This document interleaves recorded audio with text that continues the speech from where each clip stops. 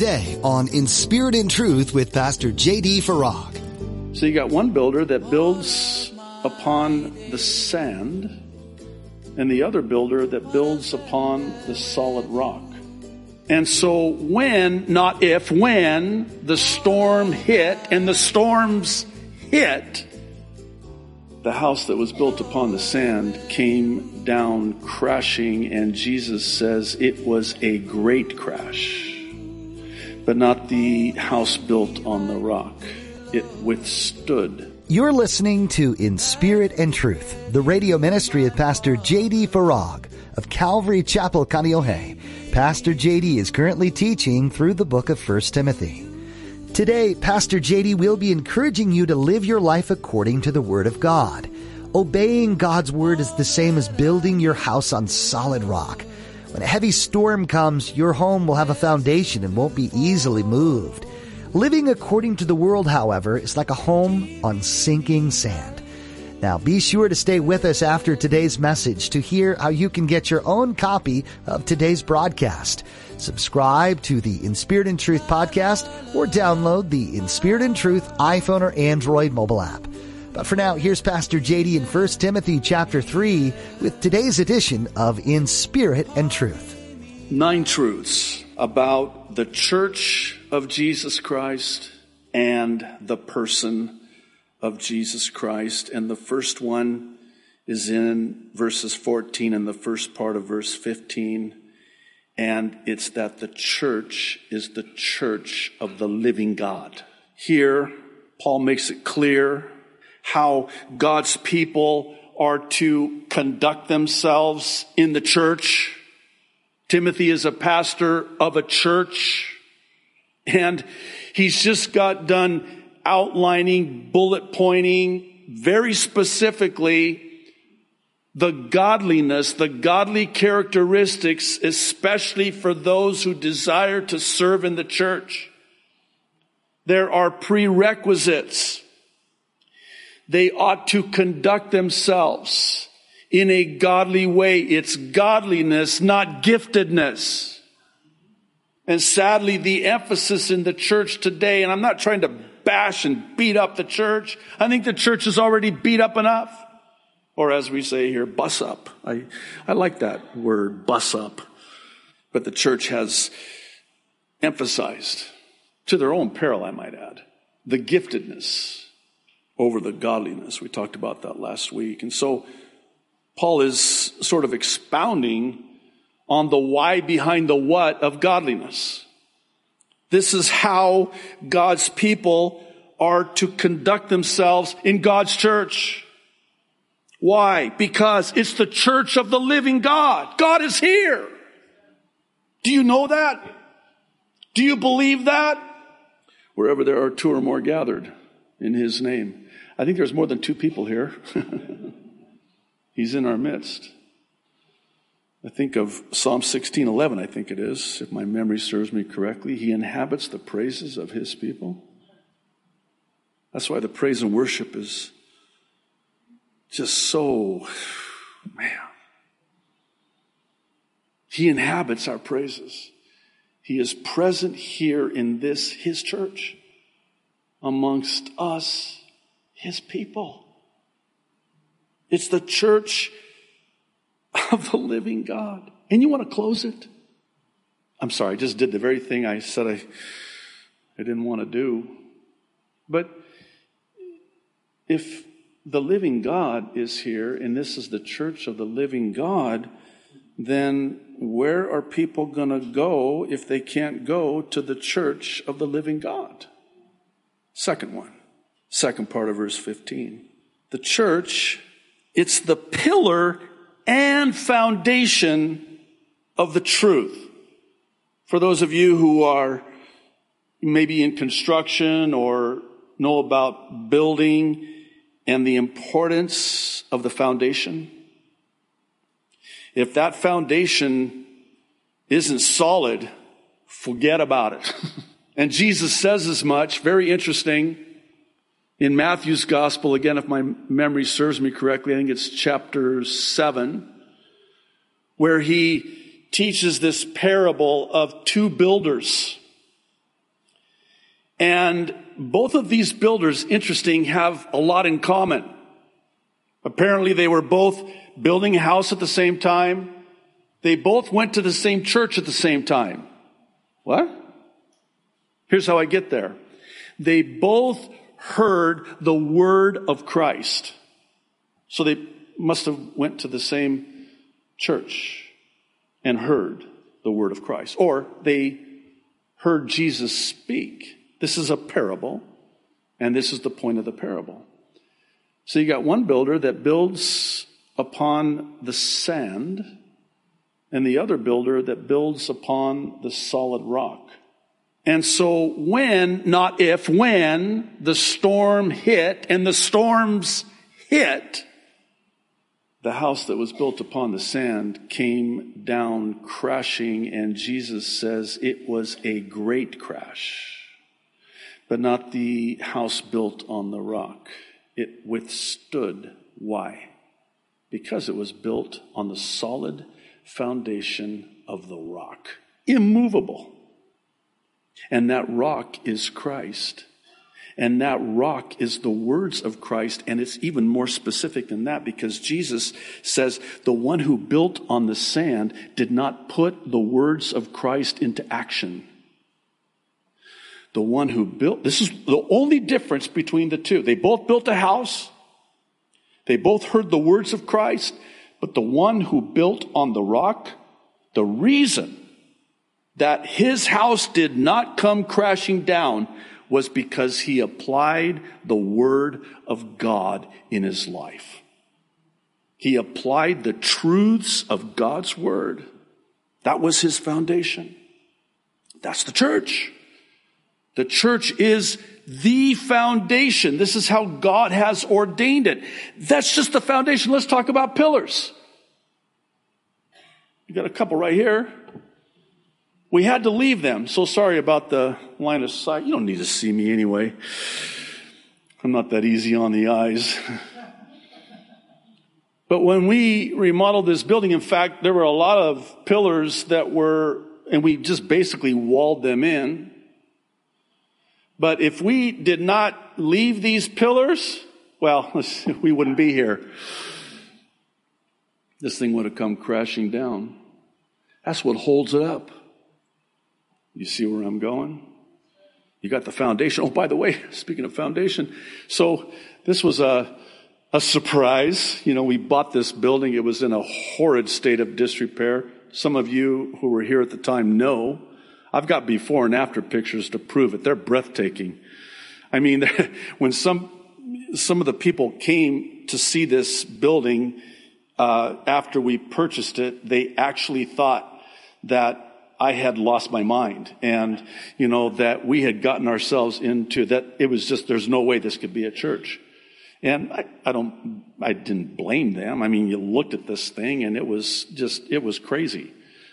I mean, it was just, we found out that there was a void underneath the concrete where you're sitting. You're okay right now, but, where the ground underneath the concrete had settled, and there was like 6-8 inches. So we had to tear out the concrete. Man, I'm having a flashback. It was like $150,000. And we had to pour new concrete to have a solid foundation. And you've got the foundation, but you've also got the pillars. That's what keeps it holding up. The church is the pillar. The words of Christ, the foundation. You know how sometimes somebody will come up to you and say something like, "How you holding up?" The implication being that, man, you're going through it. How you holding up? Well, I tell you, I'm not. But God is. Because He's my foundation. And He's the pillar. And He's my truth. And that's the pillar and the foundation of truth. The question has to be asked, if the world is falling apart and bottoming out, and the world is falling apart and bottoming out, where can people go if it's not the church? Where are they going to go? Number 3, first part of verse 16. It's the great mystery of godliness. Now, here, Paul turns a corner of sorts and says, without question, some of your translations render it without controversy. This is unquestionable. Without question, the church is where the mystery of godliness is revealed. It's not what, it's who. And the who is Jesus. That's what the church is. It's that place where the mystery of godliness is revealed. And this ties into the fourth. And it's that Jesus is God in the flesh. You know, this passage that we have here at the end of 1 Timothy chapter 3, some suggest was actually a hymn. I mean, it really is melodic and poetic. I loved reading it. I'm sure you did too. I kept going back over it and over it again and just reading it. And I mean, it was, wow. Powerful. Well, here's why. The revelation of the great mystery of godliness is Jesus who appeared in the flesh, becoming a man, Emmanuel, God with us. By the way, Mormons and Jehovah's Witnesses don't believe this, what I just said and what God's word here says, not just here, but throughout the pages of Holy Writ. Jesus is God. Jesus is God. And here's Balaam. Could you imagine? This is not based on a true story. This is a true story. This actually literally happened. So could you imagine? He's like, I'm so sorry. I don't know what happened. This has never happened before. I mean, I open my mouth and what pours out is this blessing. He says, okay, well, maybe it's where the location is. Let's go higher. To a higher mountain. I want you to try again. Maybe you just need to be able to see all, because you have to understand this was a massive number of Israelites that were camped in this formation. Hundreds of thousands. Some suggest even potentially 1 million or even more when you count men, women, and children. So massive number of people. So, hey, let's go to a higher peak here on this mountaintop where you can see them and then pronounce the curse on them. So they go. I'm wondering what the donkey's thinking right now. I never thought I would wonder what a donkey was thinking, but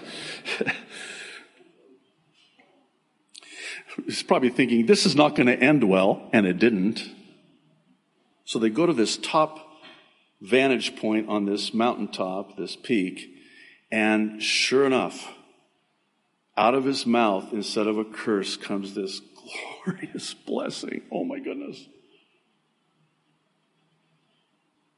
And it doesn't work, and there's a reason why it didn't work, because you see, you had this tabernacle, which is a type of Jesus Christ, right smack in the middle of this formation, which was in the shape of the cross of Jesus Christ. And there is therefore now no condemnation, no guilt, no curse on those who are in Christ Jesus. Numbers 22. The cross of Jesus Christ, the person of Jesus Christ, before the Romans came up with crucifixion. And that's why. Where am I going with this? That's what the church is. The gates of hell cannot prevail against the church. This is the church of the living God. Jesus the Christ, God in the flesh, is encamped and tabernacled amongst us, right smack in the middle of us. You want to try to? Go ahead. Bring it. You might want to ask Balaam about that first, see how that worked out for him. Or maybe talk to his donkey instead. He'll tell you all about it. This fifth one's interesting. Paul is saying that the Holy Spirit's declaration was a vindication. Some of your translations render the word justification, which can get a little bit gnarly. I'm going to use that word gnarly. I had somebody say, that's such an old word. Well, I'm an old man, so so 80s. Well, that's fine, whatever. So it's because if you say justification, the implication is that Jesus had to be justified. No. But when you say vindication, well, then that changes the whole complexion of it. He was vindicated. It was a vindication by way of a declaration that Jesus was and is the Son of God, in whom the Father is pleased. This again ties in with the next one, which is even more interesting to me. Paul says that he is seen by angels. What does that mean? Well, it's interesting for a number of reasons, not the least of which is that angels were watching, observing, and saw this marvelous and miraculous incarnation of God through Jesus. What a sight. This would suggest that angels are observing our conduct and the unfolding of God's eternal plan, which is what Paul says in 1 Corinthians chapter 4, verse 9. Do you ever think of it like that? No, I don't want to get too far into this, but there are in the spiritual realm right now the angelic host. The angels are watching over us and this, God's church. And not only are they watching, they're observing, they're studying. You know, when in Luke's Gospel, chapter 15, Jesus says that when someone repents and gets saved, the angels rejoice. Here's the picture I get in my mind's eye. I get this picture of angels just watching, going, like they are right now. I hope that doesn't weird you out, but it's true in the spiritual realm. They marvel, as some translations render. They just marvel at us. And here's the thing: when we get to heaven, we're going to be judging angels. They're probably looking at us. I hope he's not the one that judges me. I hope she's not my judge. I hope he is. He's very gracious, that guy. But they're studying us, they're observing us, and they're watching us as the church of Jesus Christ. And what we're going to do with the person of Jesus Christ. Because, see, that's what eternity hinges on. Our entrance into heaven.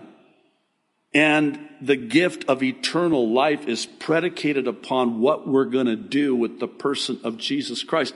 And the angels know it, they observe it, they watch it closely, they study it, and they marvel. It's almost like, I don't like to say it this way, but I see it this way. It's like they're scratching their heads, going, oh my goodness. If this people only knew. And they just marvel. They just marvel at us. I know the angels given charge concerning me. I know they've scratched all the hair off their head. But, I mean, they just like, wow.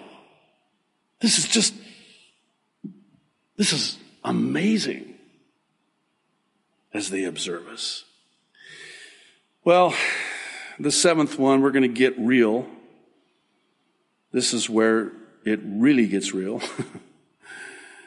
Because Jesus is preached among the nations.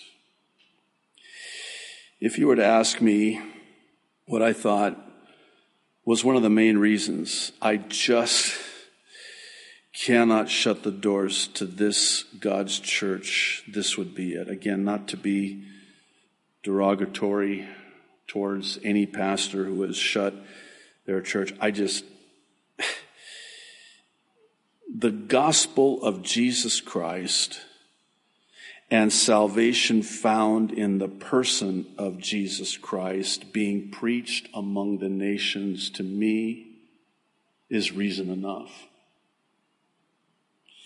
You'll forgive me for my candor when I say this, but what message does closing down a church send to a lost and dying world? I remember back in 2008 when the financial crisis hit. Remember that? Oh my goodness. And sadly, particularly on, Christian TV and radio, you had these, by the way, you'll never hear a plea for money at the end of any broadcast of ours. And if you do hear, you let me know right away, because that ain't us. But there were these ministries pleading on TV and radio, we've been hit by this financial crisis and we need your love gift to stay on the air. To which I say, well, then just go off the air. Is that harsh? Because, see, the message you're sending is that this financial crisis, the worst since the Great Depression, has affected God. Is that a stretch? It shouldn't be, because we're the representation of God. The Church of Jesus Christ is a representative of Jesus Christ. I know this is a crass way to say it, but we're the advertisement for Jesus Christ.